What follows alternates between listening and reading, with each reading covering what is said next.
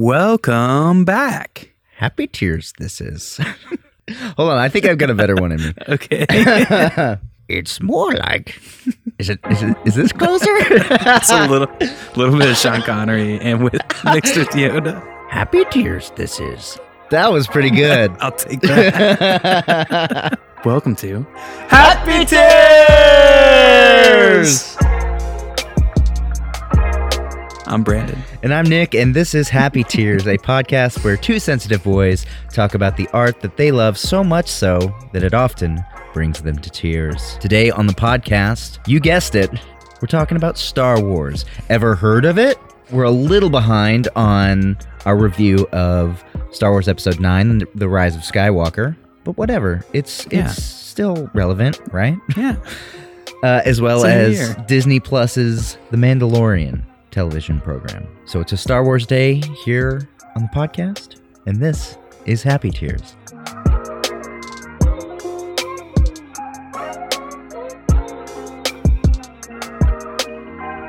Well, it's a new year here on Happy Tears, also everywhere else in the world, and we start every episode with recommendations of things we're watching, listening to, and consuming. So for the first recommendations of the year, Brandon, what do you got? Wow. This song came out a little bit ago, but it's a band called Destroyer, and I think I've heard of them. This song is called Q Synthesizer. It's just a really cool, groovy track that kind of builds on itself a little bit, and I really like it. It's like, I guess, a clever track. It's kind of funny and matter of fact. And then the album titled Marigold by Pinegrove. Pinegrove's a band that I've really loved, and I like their two past releases a lot. Yeah, the songwriting on this one I really love. I've always thought Evan was a good songwriter, and I like the guitar work a lot.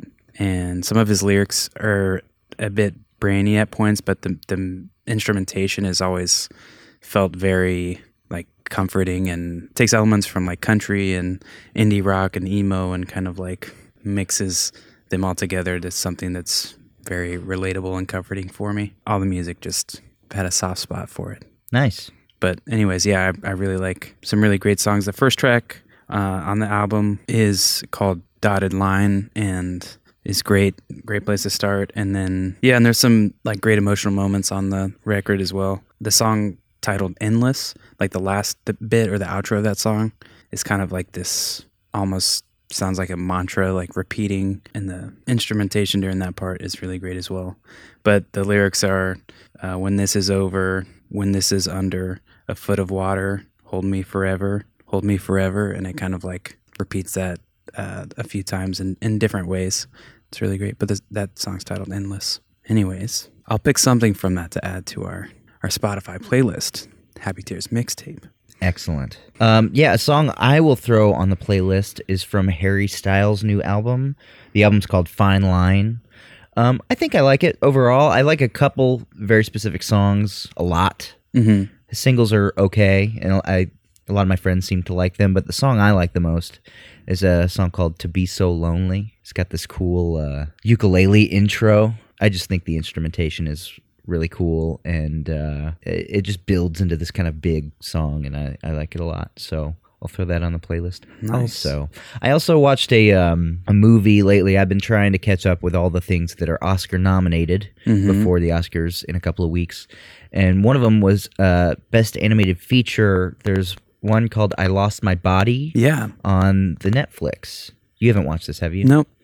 Animated film where you follow a disembodied hand as it crawls around a city, right? As well as it's cut between the story of this guy and theoretically it's his hand because it's got the same like birthmark on the knuckle or whatever. Yeah. And so it's an emotional story about part of it's about home and belonging and family, and it gets pretty deep.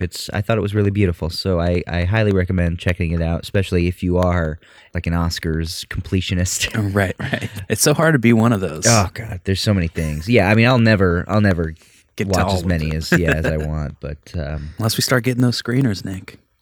Let me in, Academy. I'm ready. Cool. Well, another thing we do on this podcast is talk about our happy tears, and we've had a lot of them. Had a lot of time for them. But any specific ones that you want to bring up? Yeah, I mean, first and foremost, so I'm not big on these Disney live-action remakes. Yeah. I don't think we need them. All of the movies that they're remaking, it's just a shittier version than the animated original feature. However, I have cried every time I've watched the Mulan trailer. I don't know what that means. I wasn't even that into Mulan as a kid, but especially now that I'm older and I can look back at all of those movies, it's probably the most uplifting, definitely in terms of women, right? Like it's a very empowering film, whereas a lot of the Disney princesses are either damsels in distress or you know, they're just cute princesses. And so something about the empowering, uplifting sentiment of it, as soon as that music hits, like halfway through the trailer, that's like the familiar song from the movie, man, it gets me every time. So there's that. Yeah. And then we'll touch on it probably when we talk about Oscars, but I did watch 1917 yesterday, and I really enjoyed it. It's probably somewhere in my top 10 films of the year. I don't know if it breaks into the top 5 just yet. Definitely by the end, there were some pretty major happy tears for me. Like it's I think a lot of people have compared it to Saving Private Ryan in some ways, and it definitely has that feel, and it also it's a very boots on the ground, dirty look at war and how absolutely horrible it is, right? And I had to take like a couple minutes just sitting in the theater once the credits rolled of like deep breaths and like, God, that was awful. I mean, beautiful, and the story itself is pretty. It's just, I don't know. It's a good movie, but it does really make you think about the horrifying nature of war. And I needed a minute, but I also was crying a lot. So that's that. What about you? Just running through a couple here. First, so this is a real nerdy thing, but there is an audio file subreddit and a reel-to-reel subreddit, and this was like a cross-posted thing on them. But there's a tape of master tape that someone got a hold of and filmed on their reel-to-reel player of Fast Car by Tracy Chapman. Okay. And the song already has, I mean, it's a beautiful song. It already has like a lot of sentimental value to me because my mom used to always listen to it like when I was with her and like car rides and stuff. And she loves Tracy Chapman. So, but the sound quality of this recording and how pure the voice sounds is incredible. So there's like all these things tied into one. And anyways, we can link this in the show notes as well, but it's just not a super long video, and it's just literally of the reel-to-reel player playing this tape, and it just sounds amazing. But that's awesome. Yeah. And then another one, I was at work the other day, and in the office, there was someone talking to their daughter, and she was like a younger teenage daughter, about music, and it was this dad was... they were both talking about this artist and just different songs that they loved by the artist, and just seeing a dad connect with their daughter over music and seem really interested in her taste, but also there's something that he was being, genuine about loving them. And I never caught what the artist was, but it was just a real sweet moment. And they were talking for a while about like different songs and what parts of songs that they really loved and all this stuff. And so it was a nice like parent moment, but also like a cool music moment. And think about being able to connect with your kids on that sort of level is really, really cool. That's great. And then wholesome. And then lastly, I overheard the song Duality, which makes me think they might have even been talking about Slipknot, which would be hilarious. But either way, A Hidden Life I saw in the theater, and very long movie. I'm a big Terrence Malick boy. He's always like, when you're going into one of his movies, they're like poetry on film kind of thing. There's a lot of like swooping cinematography and nature shots and all that stuff. But this one is about this farmer that like refused to fight for the Nazis. He's an Austrian farmer, and it's a true story. And just a lot of the moments between him and his wife, and then all of the circumstances they were in and all that stuff. There's just several moments between, and a lot of that has to do with how intimate he's amazing at shooting, like really intimate scenes, whether it's like relationships or in Tree of Life. There's a lot of really great scenes with kids and stuff too. So, anyways, yeah, Excellent. I've never seen a movie by that person. there's quite a few of them to see. Yeah, Tree of Life is like one of my biggest like decade blind spots for the 2010s. Yeah, I think all of them are real. Like, I don't know, maybe even start with his first one that's a little bit more narrative heavy in Badlands. I like so many of them. So Great. I'll check it out. I'll check something out. Lovely. Eventually, at some point. Now on to the thing. Ba-ba-da, ba-ba-da-da-ba.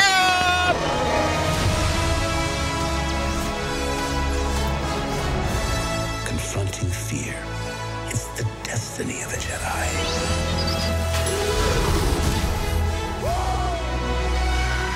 Your destiny.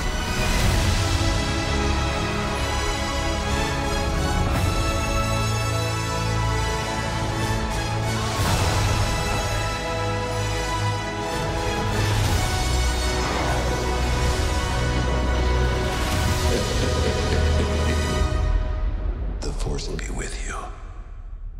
Always.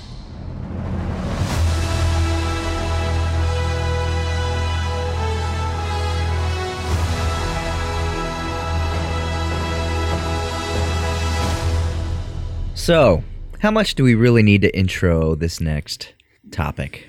oh man, Star Wars Episode 9, The Rise of Skywalker, is the culmination of 8 previous films that cover the Skywalker saga of Star Wars. The letterbox description reads thusly: the surviving Resistance faces the First Order once again as the journey of Rey, Finn, and Poe Dameron continues. With the power and the knowledge of generations behind them, the final battle begins. Pretty vague. So this is the third installment in the third trilogy of 9 total films. The first one, Episode 7, being directed by J.J. Abrams. Episode 8 being directed by Rian Johnson. And now this last one being directed, once again, by J.J. Abrams. I suppose we do a little bit of personal history with this let's stuff? do that. I'll go first. Sure. I loved the original trilogy, and as a kid, and then was super into the prequels. Although I've gone back to watch those, and we could talk about watching those with new eyes. Right. But anyways, so definitely into it as a kid. Would get the lightsabers and stuff as those toys were coming out. So when The Force Awakens came out, I was excited to see this on the big screen again, but I was definitely not. I'm just not as invested as some other people are. And so I had my own kind of, it was an exciting time, but my own issues with that film that we'll also talk about here. And then I've watched a little bit of the Clone Wars, and I've seen Solo and Rogue One. And, but in terms of in the past 15 years or whatever, I haven't gone into the other, any of the books, or haven't watched those 2 animated shows in full or anything. So Yeah. I'm going into this as I honestly didn't even see The Last Jedi on the big screen. So it's not something I've super kept up with, but I know it's maybe a different story for you. Yeah, so Star Wars, I don't remember the first time I saw Star Wars. I just remember constantly watching the VHS box set that we had. Yeah. It was I would count it as my second or third. The first favorite movie I ever had was Wizard of Oz when I was very little. Yeah, and I love that too. I think Grease was somewhere in there when I was young, even though it's not suitable for children. I don't know why parents showed their kids that. But then Star Wars was a huge part of my life when I was a kid. And I also I don't even really remember. I remember liking the prequels because I was 9 when The Phantom Menace came out. And then as I got older, you watch it with fresh eyes. You realize you're less impressed by graphics and whatever. But I'm very invested in Star Wars. I've seen all of the animated TV show the Clone Wars. I've seen about half of the most recent animated show, Rebels. I was ecstatic when they were gonna bring back do the new trilogy. For the most part, I've enjoyed huge elements of what they've done so far, but I've played a lot of Star Wars video games. I'm just a lot of the side stuff. I missed this part, which was huge. Was that Knights of the Old Republic was like my favorite game. It's so great, and I played a little Battlefront after that, but I never got invested and stopped. Kind of fell off the video game train a little bit too. So Knights of the Old Republic was a huge part of my gaming experience as a whole, and probably still is maybe my favorite game. It's great. It's a top fiver for me for sure. So I'm hugely invested. Star Wars is one of my favorite things, and so it means a lot to me. Good. And I'm gonna stop there before I talk about my thoughts. Yeah, no, I do think now might be a good time since we weren't around when Happy Tears was not around when The Force Awakens and The Last Jedi came out.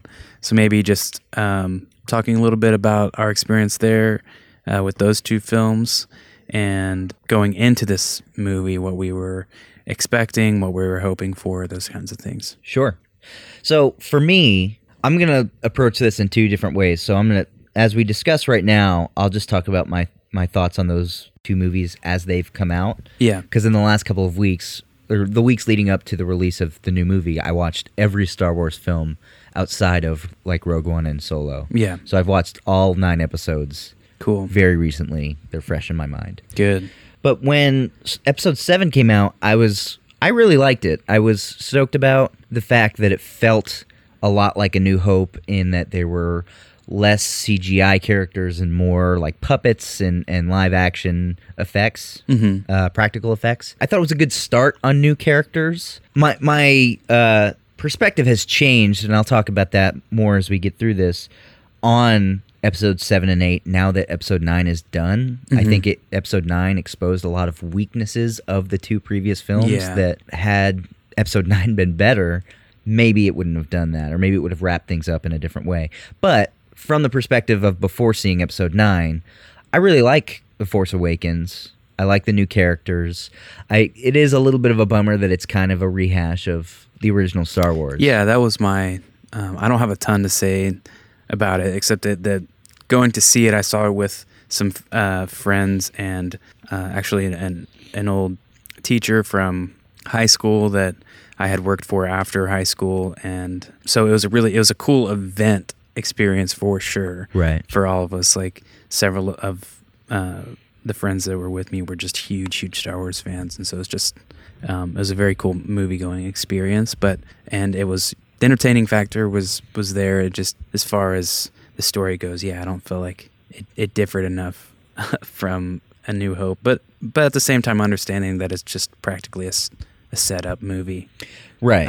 So. And this is probably the right time to mention that J.J. Abrams has rebooted several different franchises, and he kind of has a pattern with how he does it, right? He'll take the thing that remix elements of it, put it through his own J.J. Abrams shooting style and lens, and basically kind of repackage something you've already seen before. Right. And before I saw episode 9, I didn't blame him too much for it, because it is a tough job to... you're trying to please fans that are already invested here, but also gain some new ones. It's a tightrope for sure to walk. For sure. So he did it with Star Trek, and even Mission Impossible, because he did Mission Impossible 3 several years after the first 2 came out. And and then The Last Jedi, which is probably the most controversial Star Wars film ever made. I really like The Last Jedi. Every time I watch it, I think I like it a little bit less. Yeah. And I've watched it like 8 times. Oh, wow. But the first time I saw it, I left the theater thinking that may be the best Star Wars movie ever made. And it might be worth saying now that there's no... We're talking spoilies in this episode. Oh, yeah. Yeah. I guess about we'll put everything. that up front. Yeah. But yeah, we'll be going through all of these films. So if you haven't seen them before, you should probably do that. But I'm sure you have. Yes. I have a lot of issues with The Last Jedi. Mm-hmm. I think the whole Canto Bite sequence, if you cut that out of the movie, it's the same movie. Mm-hmm. Some of the I agree. humor falls flat. Same. It seems a bit clunky to me in It is. parts, right? Totally. And some of those jokes just don't. They seem to not fit the tone in some of those sequences. But And some of the logic of the storytelling, like why does Luke Skywalker have to force project himself if he's going to die anyway? Or what, what it's just like as a storyteller, you need to narratively build in a reason why they can or can't do X. yeah, and you have some feisty critics for, Right. for It's this. huge. So However, the moments that work soar in a way that are some of my favorite moments of all of Star Wars. And even some of these are controversial to people. I like Force Leia, where she uses the Force to save her own life. Like, I thought that was the superhero moment that she always deserved, that she got, Yeah. But then you put her in a coma, and it's just like, why did you do that? That's Yeah. dumb. Yeah. But there's a lot of whys. Like the more I think about it, there's a lot of whys, specifically on the narrative elements and plot points, and then thematically, I do really like what Rian Johnson was going for. So that's like the highlight for me. 100%. And then I agree with you on the spectacle part. Yeah, I think that some great moments. But the more I think about how like consistency issues and stuff, the movie kind of keeps getting a little bit lower. But in terms of what I think that it was trying to do and what it could have done, if it would have stayed, the same vision over all three films, I think it would could have been a better trilogy overall. 100%. And that's something that I'm going to harp on a lot. Yeah. And what you just said about the thematic elements of The Last Jedi, it is, to me, what makes it still one of the best Star Wars movies. Yeah.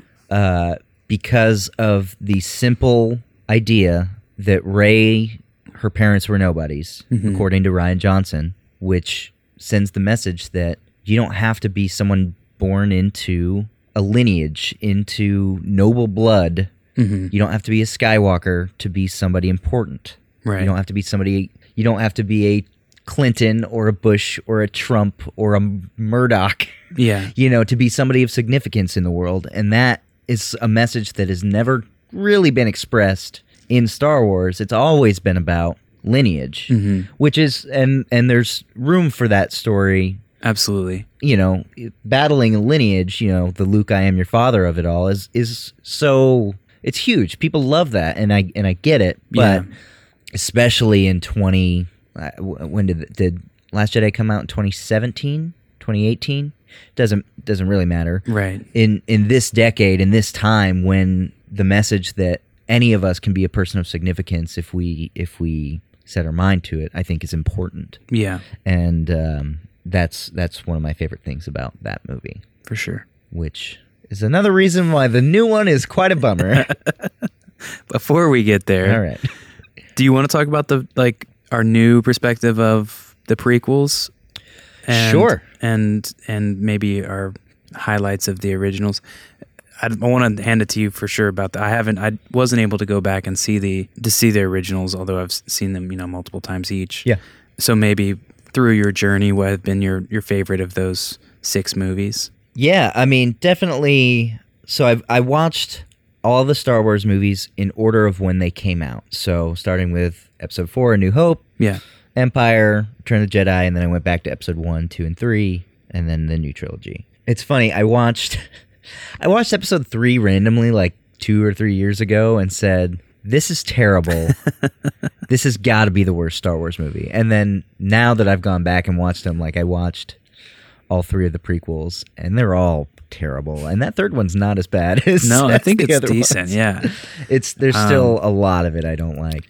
Yeah, but going back thinking about it though, it's like Excuse me. I didn't have too many points where just the logic of it all didn't make sense. Like I think they did a decent job storytelling wise for sure.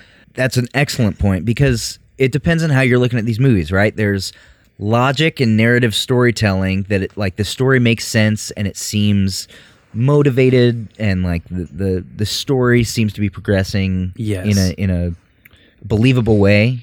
And then there's the entertainment factor and the and the acting and the visual effects, right? Mhm. Like, because going back and now having watched all 9 movies in the last month, basically, Right. the original trilogy is, you're just never going to beat what was done first. And just those 3, yeah. That first movie is the reason everyone loves Star Wars is because they love that first movie. Unless, I guess, you're really young and you've watched the other ones first, Prequels, right? yeah.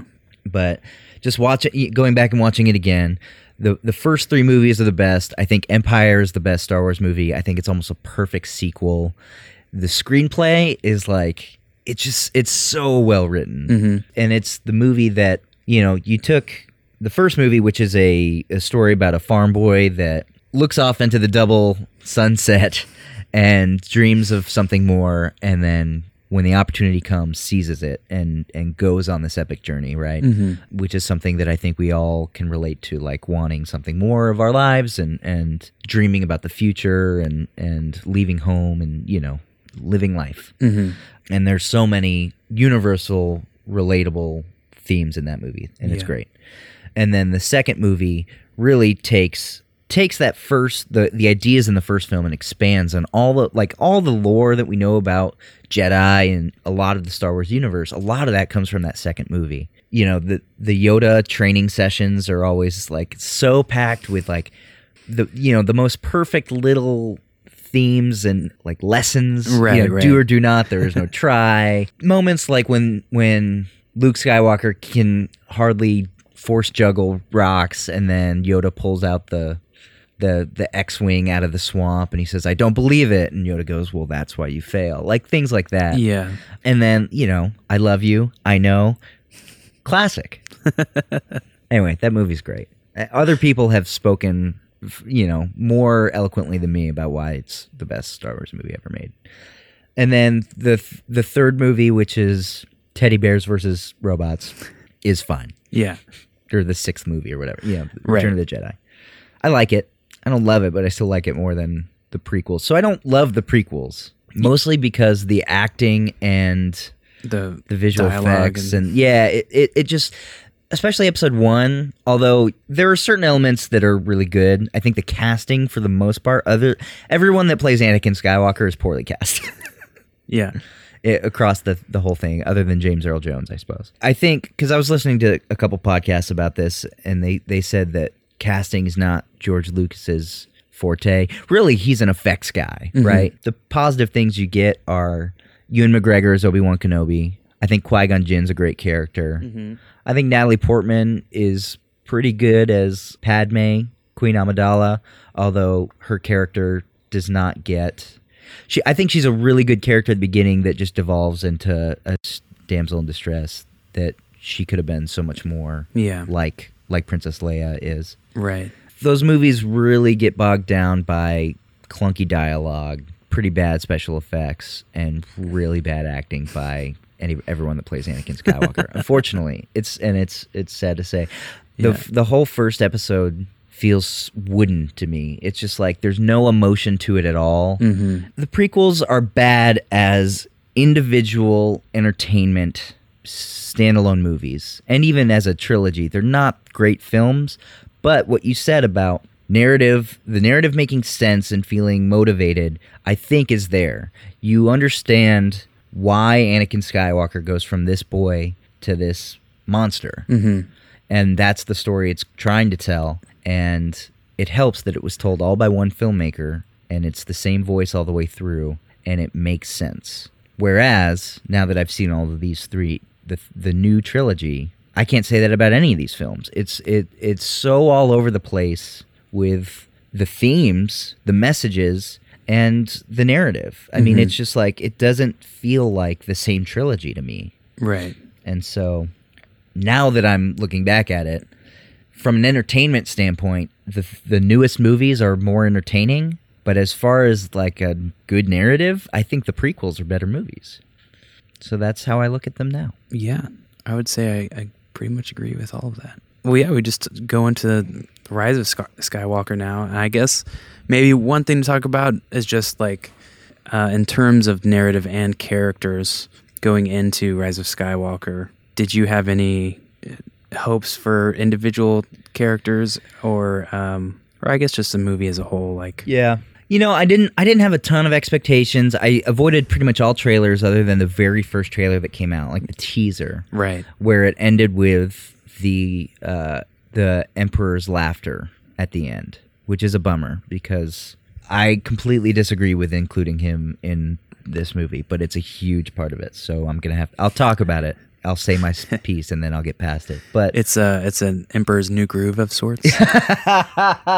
Star Wars Episode 9, The Emperor's New Groove. I love it.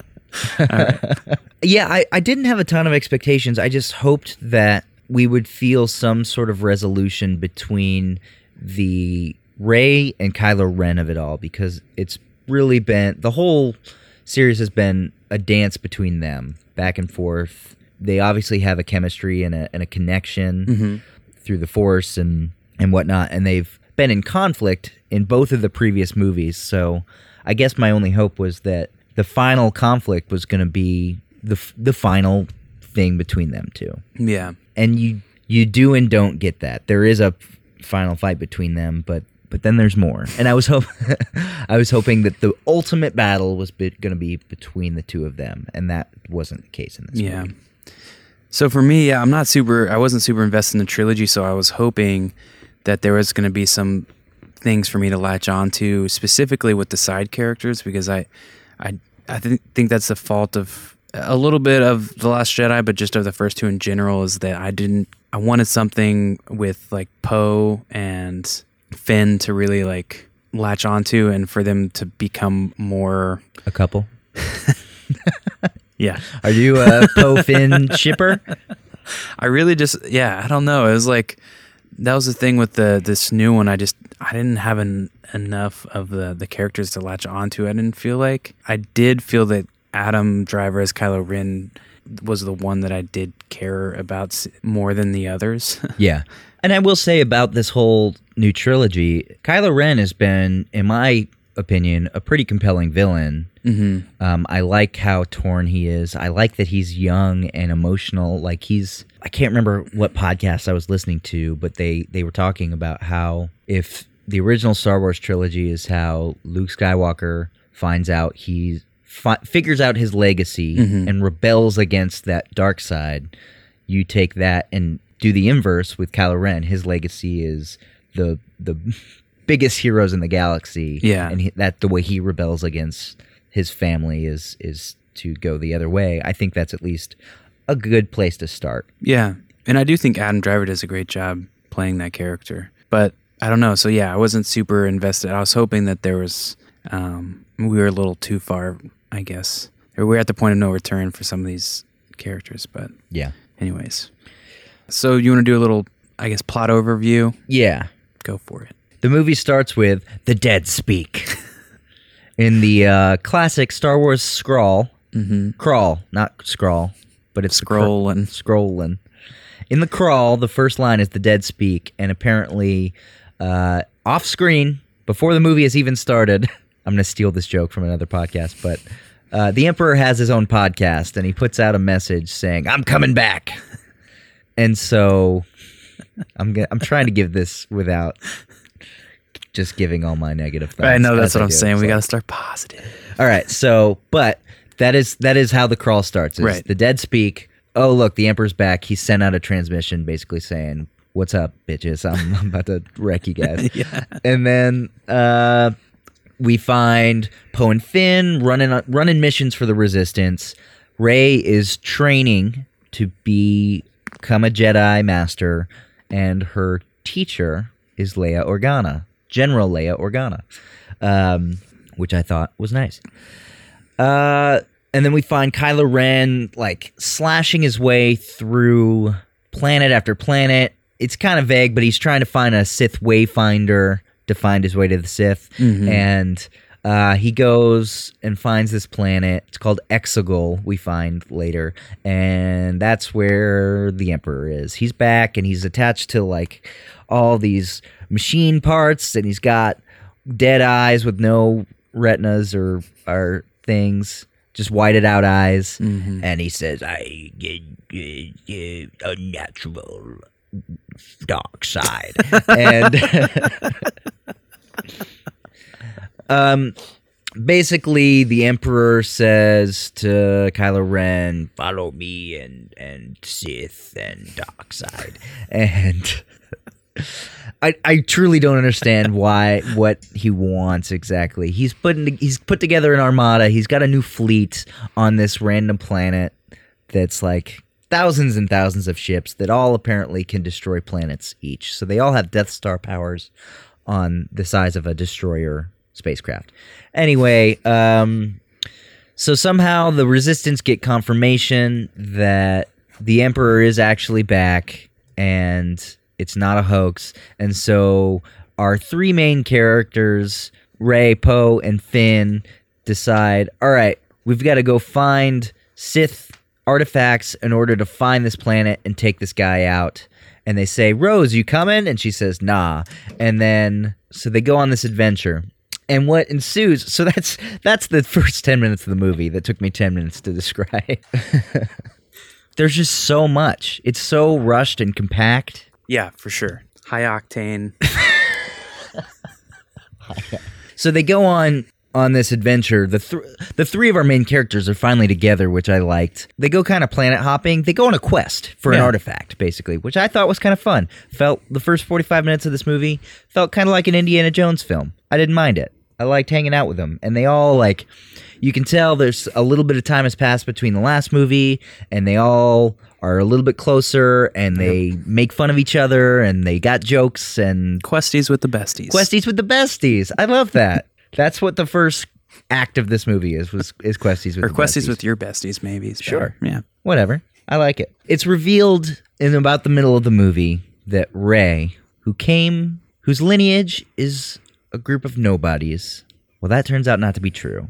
It turns out that Emperor Palpatine is her grandfather. Oh my. Wow.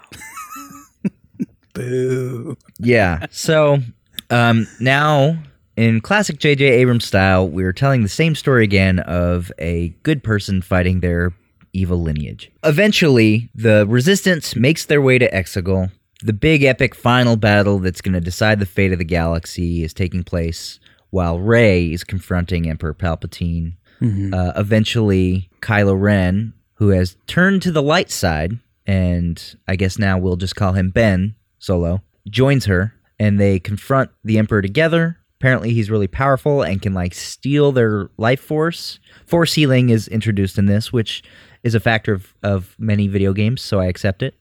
At the end of the day, Rey defeats her grandfather, Emperor Palpatine. The Resistance defeats the weird Sith Armada that nobody knows where they came from. And Ben Solo gets one kiss in and then dies. Mm. Do you think that's his first kiss? You know, like, the Jedi are supposed to lead lives of purity and monks. Yeah, they're kind of like monks. So do you think he got his first kiss and immediately died? I wonder. Unless, as he embraced the dark side, he just started maybe getting all kinds of ass. He seems to, like, well, yeah, I don't know. Yeah. Along the way, we get C-3PO making a huge sacrifice for his friends, only to be 10 minutes later You're completely. still going through all of your negative notes. And then Luke Skywalker shows up. I'm just trying to cover all the bases. Oh, Princess Leia dies. General Leia dies. That was a big plot point. That's a tough one because the actor's no longer with us. R.I.P. I love you, Carrie. And we end with Rey going back to Tatooine, burying Leia and Luke's lightsabers. She lights her brand new lightsaber built from her bow staff. It's got a yellow blade. And she's looking off into the double sunset, much like Luke did all those years ago. And some nosy ass lady walks up and says, "No one's been here for a long time. What is your name?" And she says, "Rey." She says, "What's your last name?" She's like, "Rey what?" And Rey goes, "Skywalker." And then Force Ghost, Luke and Leia smile. One more look off into the sunset. BB-8's there too. End of trilogy. Cut to black. Yeah, end of trilogy. End of the Skywalker saga. Mm-hmm. Well, Positives, pros. I like Carrie Russell's voice. So, I mean, although we didn't see her face, I knew who it was. We saw her eyes too. Right. Oh, man, but I love The Americans. And yeah, her voice is just like a comforting voice. I don't know. I love her voice. Yeah. So, there's one positive. I have some positives. No, I know. Did you like her character, though? I thought it was fine. I don't know how necessary it was. It was just like, in a movie that's... There's so much to... There's just so much going on in this movie, and it feels super long, but also super... Like they tried to fit too many things in. Right. Part of the problem is I feel like Rian Johnson's movie, although I do like a lot of elements about it, didn't really set up anything to happen next or any reason why we should continue to care. So I feel like JJ is trying with the first part of the movie to revitalize, like get people into it. And it's just like there's just so many storylines and things going on. Yes. I feel like if you cut that character, it doesn't really affect the movie that much. Yeah. But I thought she was fine. Yeah. I mean, yeah, I do like, as far as the entertainment value goes, you know, like going through this, I had kind of already seen what the critical reception was like. And I walked away, you know, there's some spectacle moments and the entertainment value is still high for me. And I still like Kylo's character in this film as well.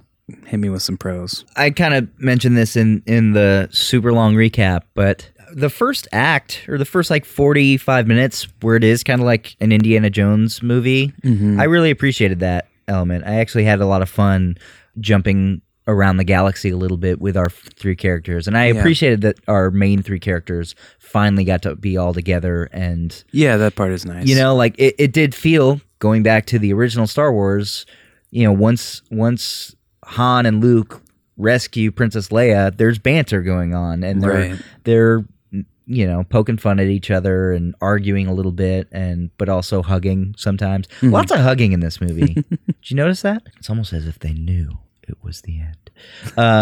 I do like C-3PO's character in this as well. It's one of the first times C-3PO is not just a punchline. C-3PO's been a punchline his entire right like existence, basically. And yeah, he got some good moments. I wish that they weren't completely undercut. Oh, we're on positives, Nick. All right. Yeah, I like that Poe and Finn were Resistance bros now, and Finn finally is like full on a Resistance member. There's no questioning. There's no like, who am I and what am I doing? It's just like, we are freedom fighters. Let's fight. And it was fun seeing these guys do their thing. A lot of the action, is entertaining. The opening sequence with Poe, Finn, and Chewie in the Falcon. They're like, they got a message from somebody and they're running, and they do that what's called now light speed skipping, where Poe would like hit lights, go into the hyperspace, and then come out of it, and now they're on another planet, and they're still running from the First Order, so he'd go into light speed again and then stop. And I thought that was cool. The idea of light speed skipping was interesting, and the action of it was good. Yeah. Honestly, one of the big moments of the film, which is the face-off between Kylo Ren and Rey on, it's like another one of the moons of Endor. Yeah.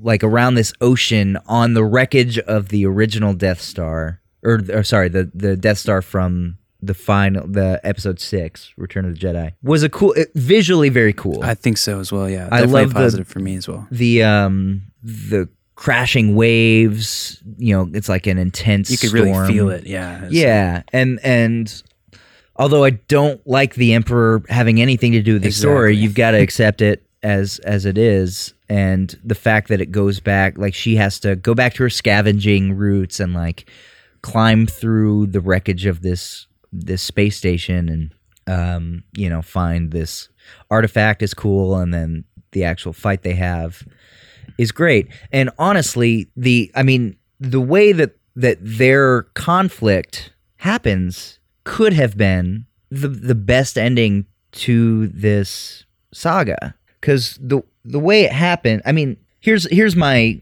I'm going to go a little into the negative, but here's what I think could have been a really compelling way to take the direction of this film, because I think the most compelling thing has been the Kylo versus Rey conflict. Mm-hmm.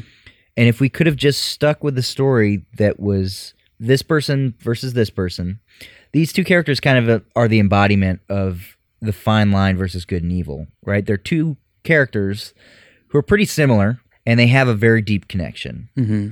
And throughout the entire trilogy, they've alluded to the fact that Ben Solo is still in there somewhere. He's fighting the light side, as opposed to, Luke, who had to fight against the dark side and whatever. But these two characters fall just on the other side of the dividing line of light and dark side, right? We could also see a world where Rey goes to the dark side. They actually really want to make you think that she could turn, right? Right. I think that this whole story could have been a pretty nuanced story about how similar those of us that end up on opposite sides of party and political lines and these philosophical arguments of our times can really be. Like how despite ideological differences, really a lot of us are not that different. And, the way that this final battle takes place, it's Rey and Kylo fighting on this wreckage, right? On top of remnants of old battles. I'm thinking very politically here, but like everything that we argue about politically is the same arguments that have been happening for years and years in like the American political system. And, if you think about the battle, the way it took place in the movie, by the end they can like barely lift their swords, right? Yeah. Like their laser swords. They're exhausted because it's exhausting. This fight, this good versus evil, this light versus dark, this red versus blue, this Republican versus Democrat. And I know I'm getting a lot of people don't want all this symbolism maybe, but that's just how stories go. Yeah. It's exhausting, right? I mean, this fight is exhausting. Twitter arguments are exhausting. The news cycles and discourse, arguments about Star Wars are exhausting. I think that this battle was a really good embodiment, or could have been a really good embodiment of that conflict, this kind of larger notion of this conflict. And so I think that could have been the end of the movie. Or you rewrite certain parts about it. That's why I think the Emperor thing is just so dumb, because you don't need it. Yeah. At the end of the day, like why Kylo Ren didn't need the Emperor for anything. He was already the guy in charge. I don't know why he didn't just slice him in two right there. Right. And so if you let go of the Emperor story and like this kind of armada that comes out of nowhere and the weird Sith beasts in the Astrodome and just let it be about these two people that are not that different, but entrenched in like this kind of dogma for this epic finale, I think it would have been a much more satisfying ending. And so I'm saying I like that part of the movie. Everything So after what it I'm doesn't matter saying. that much, is I guess what I'm saying. But I get you. anyway, that's my pitch on why that part of the movie is good and why you don't need a lot of the other parts. Other pros? Not many. I do think the C-3PO stuff is pretty nice. The moment that he tells R2-D2 that you've been the best friend I've ever had, that was a happy tears moment for me. We'll get to more of those later. Kind of like The Last Jedi, there's a lot of fat you can cut out of this movie. I mean, I don't really understand the point of having that extra droid, the little guy with the cone face, Yep. wheel guy with the cone face. Mm-hmm. I know they kind of gave him a reason when he had the map to Exegol, but you could have made that any other narrative reason of them finding Right. the map. It just seemed like they're trying to sell more toys. Probably. Yeah. If you're out of pros, what other thoughts do you want to... Because I've just been railing, and I can rail. I can keep railing. I mean, I think we're going to have pretty similar things. Like I said, coming out of the movie, I was entertained and was like, I don't think that... I expected it to be worse, but at the same time, I hadn't really thought about it much. Like, even just from the get-go, I just thought that maybe I'd missed something with Emperor Palpatine, and that because it's been a bit since I've seen some of the stuff, I was like, oh, maybe I missed that he was clearly coming back, and afterwards talked to you about it, and you're like, no, that's not the case at all. Yeah, they introduced a character to this movie in the trailer. So and then in the crawl, right? So it's Yeah. like there was no narrative depiction of this guy coming back or any Reasoning, yeah. reasoning or any like forward foreshadowing. Mm-hmm. It was just they needed a new bad guy. Device. They needed a new bad guy because Ryan Johnson killed their old one, which I do think was dumb of Ryan Johnson. But I just think it would have been more compelling for it to just be a clash of the two characters we already Right, are and invested with. I do think the reversal thing in this is like you were going to with the C-3PO, but there's others as well, like with Luke and even Chewie dying. Oh, right. Yeah, that was dumb. Yeah, like a lot There's of no the, way that was going to be real, right? That didn't fool me for a second. No, but like those types of things, I think didn't serve the movie at all, and took a little bit of your any emotional investment I had was kind of like reversed at some point. So Right.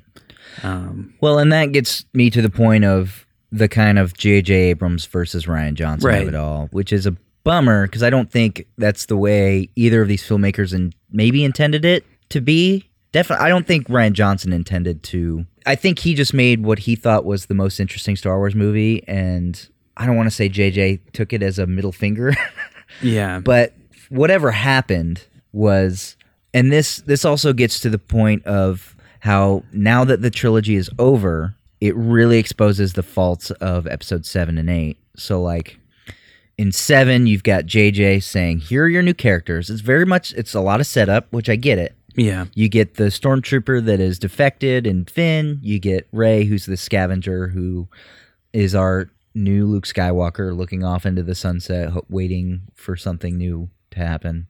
You've got the Han Solo of Poe Dameron, fighter pilot. mm-hmm.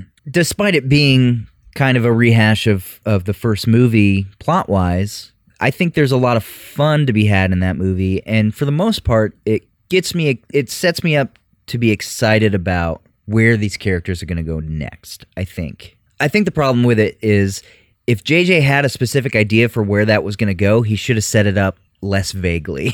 yeah, Because I think it was really open for interpretation what was going to happen next. And then Ryan Johnson took that and said, okay, where can these... the only thing we know is that Rey is standing in front of Luke Skywalker at the end of Right. The Force Awakens, right? So that's like the next thing. Everything else, as far as Resistance versus First Order, all of that is wide open range. mm-hmm. So Ryan Johnson tells a story about how the Jedi need to die and how I look at it as the institutions that we've come to believe in don't need to be the things that like define us. or define us. something? Yeah, and that any individual can be someone of significance. right. And I think those themes I really like. But then the biggest problem in episode 9 is because of a lot of backlash of episode 8, and probably because of the philosophical differences between JJ and Ryan, Mm-hmm. within the first 10 minutes of episode 9, he has already said, oh yeah, remember that thing in episode 8? Nope, that's not real. That's not true. This is like big plot points. Like a huge thing that happened in episode 8 is the breaking of Luke Skywalker's lightsaber. So at the end of that big fight sequence between Kylo Ren and Rey and the Emperor's Guard or whatever, Mm-hmm. he tries to get her to rule the galaxy with him. She says no. They fight and they fight. They're force pulling at the lightsaber, and the lightsaber breaks. And it's this big plot point because that's a weapon that's seen its way through the entire series. It's a huge deal. Yeah. Beginning of this movie, oh, Leia fixed it off screen. Like Yeah. a lot of stuff like that, and that, the Emperor's back. It's just like, really, it just felt like these two filmmakers are playing tennis with our favorite characters and this universe. And there was no vision, which it makes me wonder what Kathleen Kennedy is doing. She's the producer in charge of Star Wars, and I feel like it's her job to shepherd a narrative because there are different directors coming in. Mm-hmm. There are a lot of elements about these movies I like. There's a lot of spectacle that I like, and some of the moments are my favorite Star Wars moments. But as far as the way it all connects as a narrative, it is pretty piss poor, in my opinion. And that's why I think as a narrative, the prequels now stand out as a better group of films, although they're not as fun to, all the acting, all the technical aspects of these movies are great. Cinematography is great. And I know that Episode 9 is it's a huge task to end it in a way that is interesting and satisfying. You're never going to make everybody happy, and you're taking 42 years of legacy and you're supposed to tie a bow on it. I understand it's very difficult, but I think they just threw too much at the wall to see what would stick, and because of the lack of direction, in my opinion, I think it may be my least favorite Star Wars movie. Ouch. Yeah. Yeah, I don't have enough of that. I'd have to go do kind of a rewatch like you did to, fit it, to place it somewhere on the 1 to 9. But I do agree that I at least noticed the most, or was like had the most frustrations, and kind of just took me out of the whole thing. The more I think about it, it's tough to think that it ended this way, and still have still thinking that there was something there, like you were saying, like if it just would have been more consistent, there could have been a better outcome. But yeah, and we could talk about happy tears, and that might bring some light back into this. That's true. I mean, and for all the negativity I have, I cried a bunch during this movie, and that's what I think that, to harp on one more negative, well, it's sort of a negative. These new movies are more clearly now than ever to me were a big kind of cash grab. Yeah. And as opposed to the prequels was George Lucas said, I've got a story to tell, and I want to tell Anakin Skywalker's story. And so this series now, it was just, we need more Star Wars movies. What can we come up with? Right. And they were just making it up as they went. And that can work sometimes. I feel like that's kind of what Marvel did, although they started planning further and further out. But definitely when they made Iron Man, they didn't have Endgame in mind. That came up over time. They had no Endgame? Not yet. So I feel like these movies are built on nostalgia and big moments rather than narrative clarity and telling a good story that's like consistent and motivating. And so as far as happy tears, that we can go into those now. I've got a ton across all three of these new movies, and I don't think that makes for good moments, but it doesn't necessarily make for a good story beginning to end. Yeah, and so how many of those happy tears are related to older characters? Probably everyone. Which makes it seem like another just kind of like device thrown in, and it kind of cheapens it, right? I mean, it's. I'm trying to. I don't have all of mine written out across like the new trilogy. Right.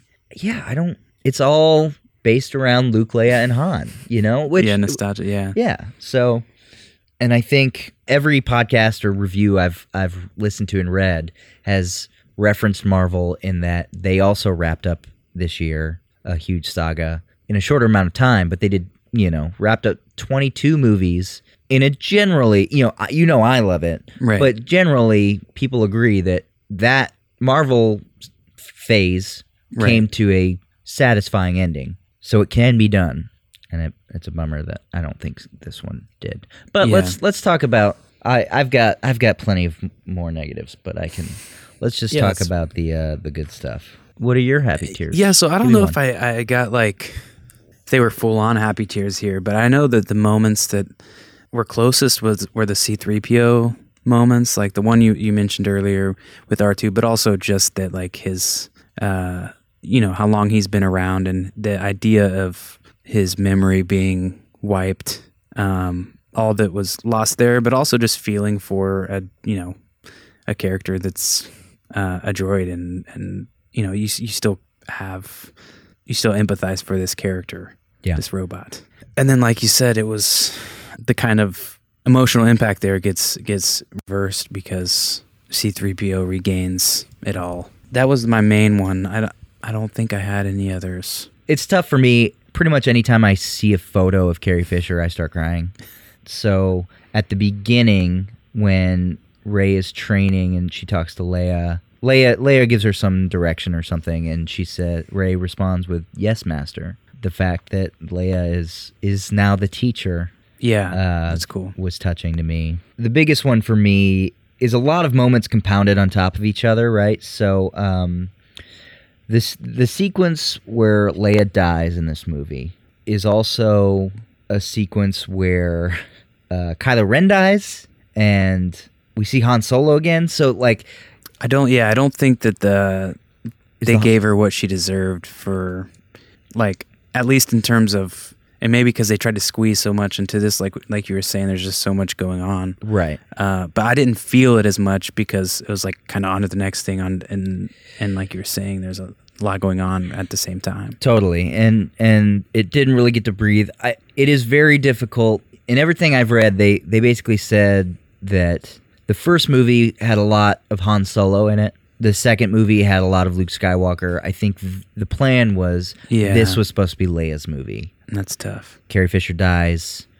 You've got to now repurpose some cutting room floor footage from the last two movies and use a body double when they're not showing her face and try to patch a story together. It's not an enviable position for sure. Absolutely. But the thing I did love about when they did send her off, although it wasn't the most, I don't know, it was fine. Mm-hmm. It was the moment that Chewie found out, because that, I think I was probably already crying, but what really got me was Chewie like screams and drops to his knees, and you realize that it's like everyone he knows is gone. Right.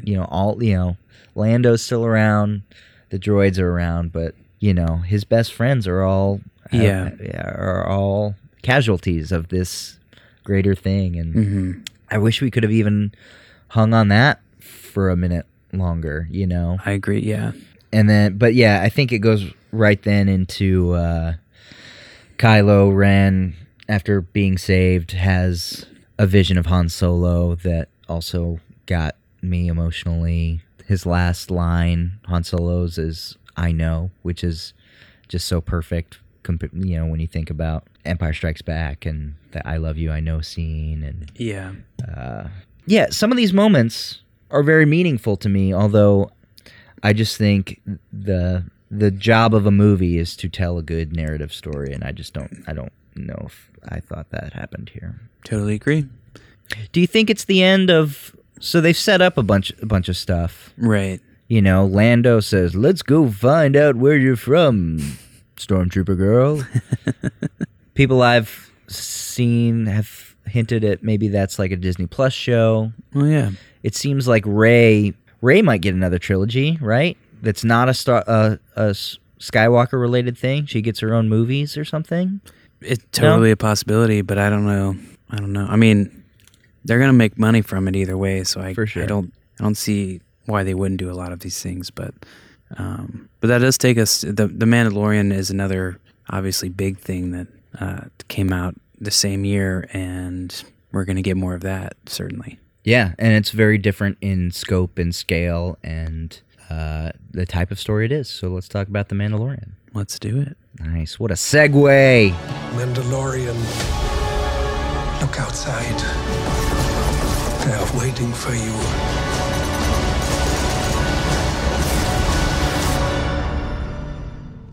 Yeah? Good.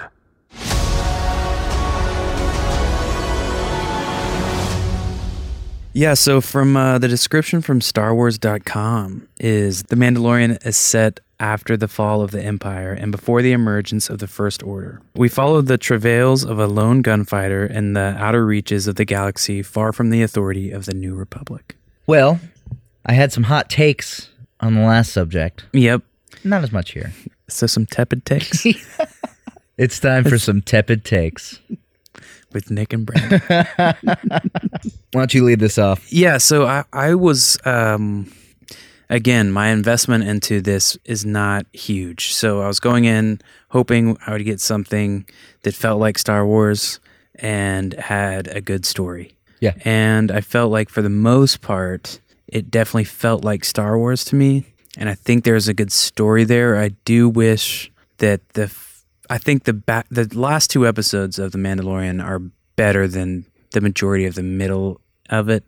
Yeah. I think it was a cool setup, and then it kind of got bogged down in a little bit of the same stuff. And I think a big part of that, or why I was feeling that way, is because we were waiting a week for kind of a short episode where not much, there was stuff that happened, but in terms of going forward in the storyline, I didn't feel like there was much of that for the first like 5 episodes or something. Yeah, and that's an interesting thing, because I think it's just not that type of show that is week to week trying to advance a single narrative. I think it's more of an episodic monster of the week type of show. Yes. Kind of, akin to like a Buffy the Vampire Slayer. Right, but yes, but at the same time, I feel like the last 2 were more narrative based, and so yeah, maybe I was thinking it was going to be something else, and then just was kind of like, yeah, it was kind of Monster of the Week sort of situation. Well, yeah, because that was my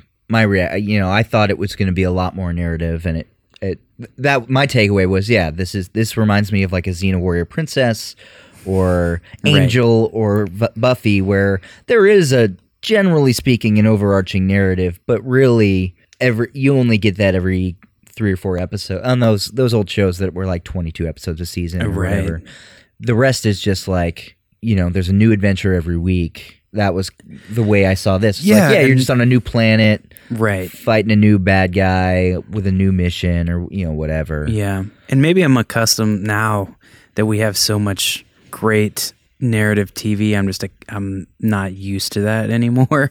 I think that's true. I think like ever since The Sopranos and The Wire and Breaking Bad and Mad Men and all these stories that are that have trained us to want. We feed the beast of narrative, right? Right? Like, honestly, I think it was kind of a bold choice to not do that.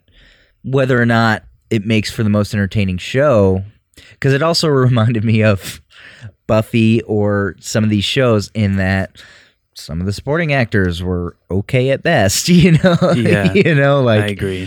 So in some ways, I think it's kind of bold, but also, I don't know. Maybe you could have, if you are telling week to week kind of standalone stories that don't super advance the narrative. Yeah, they better be pretty entertaining, and not that they weren't, but yeah. And there is the big thing here is that we don't see the Mandalorian's face. Yeah, it was another point, another barrier of entry, I guess. Yeah, was like not being able to actually feel emotionally connected to the main character of this show until close to the end. Although I thought they did pretty well given the fact that they hadn't shown his face. Like I was pretty down with Mando. Like I thought the physicality of the way the character was played and the way the voice was so perfect, I think. I agree the voice was perfect for the character and that he does a good job physically. I just personally didn't have a way to care for him as much outside of being a cool character. That's fair. He's a cool, like, badass type of. Yeah.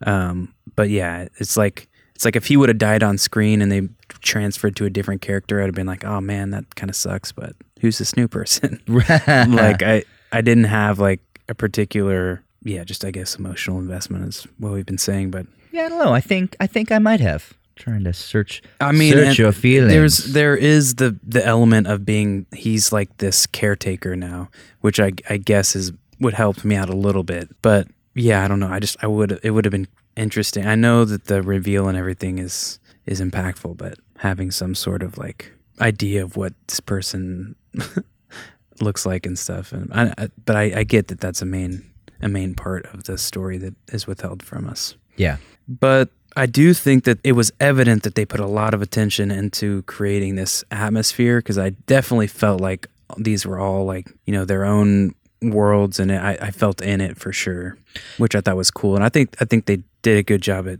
making it still feel like Star Wars, I guess. Yeah, I mean, it's basically like a space western, right? So yeah, that just made it seem like they cared about this universe and the characters, maybe outside of like the big money grab part of it. It didn't seem like that to me.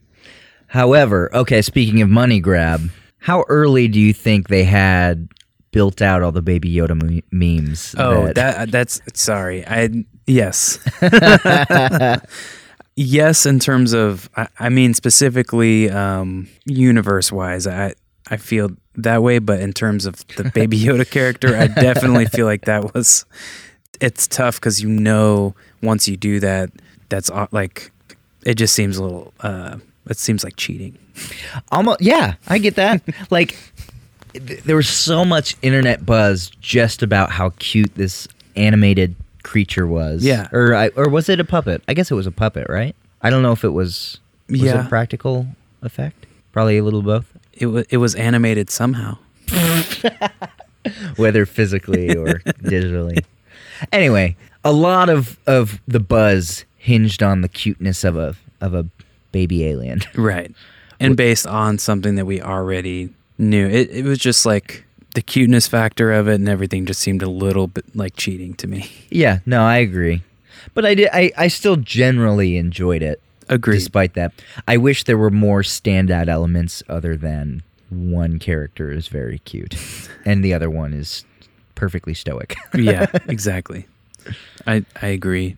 And then what you're saying about the Bill Burr yeah, that character episode thing was pretty funny because I think that's a pretty good episode. It's probably one of the best, I think. Yeah, for sure. And I just think that I could never get out of him as me knowing Bill Burr. What are you doing? Outside. Sorry, that's a terrible Bill Burr. Hey. So that took me out a little bit of because Werner Herzog is in it as well, and he was I think great. He was good. I thought Nick Nolte did a good job as me too. Old man farmer alien. I did appreciate, as both of us have played the Knights of the Old Republic games, there's a lot of Mandalorian stuff. I don't know if it's the first or the second one. Maybe the second one. One of your, side people that you pick up is a Mandalorian warrior from thousands of years ago, or, from the time of that thing. And so you get steeped in a lot of the lore of Mandalore. And so that made this series all the more exciting for me because I do know a little bit about the history of that race of people. And there were some funny bits here as well, which I thought hit pretty well, like the scout trooper bit in the last episode when they're just kind of talking. Played by Sudeikis. Yeah. And someone else. Jason Sudeikis and dang it. Yeah, the other person's big as well. Yeah. I don't remember though. Yeah, I did think that was really just the moment. I loved the moment where two stormtroopers are just like, well, just showing the boredom of being a stormtrooper is something that's never been properly explored in actual Star Wars canon. Yeah. I'm sure Family Guy's done tons of stuff on it and whatever, but just two stormtroopers just sitting on speeder bikes waiting for something to happen. That was hilarious. Yeah, and then the actual shooting of the gun not having a good shot. Right. Yeah, I forgot. They're trying to shoot the whatever. Yeah, the shoddy equipment. So yeah, I just think that those parts are really funny. And then I thought IG-11 was great too. Who's that? The droid, Oh yeah. He's the assassin droid at the beginning, and then becomes a caretaker droid. Mm-hmm. Yeah, that was good. I am, because it ended so strongly, I think, I am really looking forward to season 2, just to see where it goes. And I do like the Mandalore stuff. I like that. I mean, I'm not huge into all of the, the lingo and lore of Star Wars, but it seems, are we doing spoilers? I think it's fine to spoil. Yeah, and I'm not sure this would, if anyone knows the lore, then they've seen this already. So, but like the Darksaber. Yeah, that was cool. At the end, which is a Mandalorian artifact weapon from ages past. And so I guess this is the first time it's shown up anywhere. There's a Darksaber in the animated show Star Wars Rebels. Right. But I mean, in a live action thing, for sure. Cool. So yeah, I generally have I'm glad I watched it, and I watched season 2. But in terms of happy tears moments, I'm not sure that I had any. I don't think I did either. But the Nick Nolte's character, Queel. Queel? I think Queel. Queel sounds right. Say Quill. Quill, one of those. Yeah. I thought his death was definitely an emotional moment in it, but it's not like we were just super connected either way. For sure. But yeah, looking forward to more of this. That's about it. The Mandalorian is available on Disney Plus streaming platform. I think it's like $6 a month, maybe $7. If you're trying to do a Star Wars refresher like I did, totally worth it for at least a month, or just get that free week and Right. and binge everything. Power through.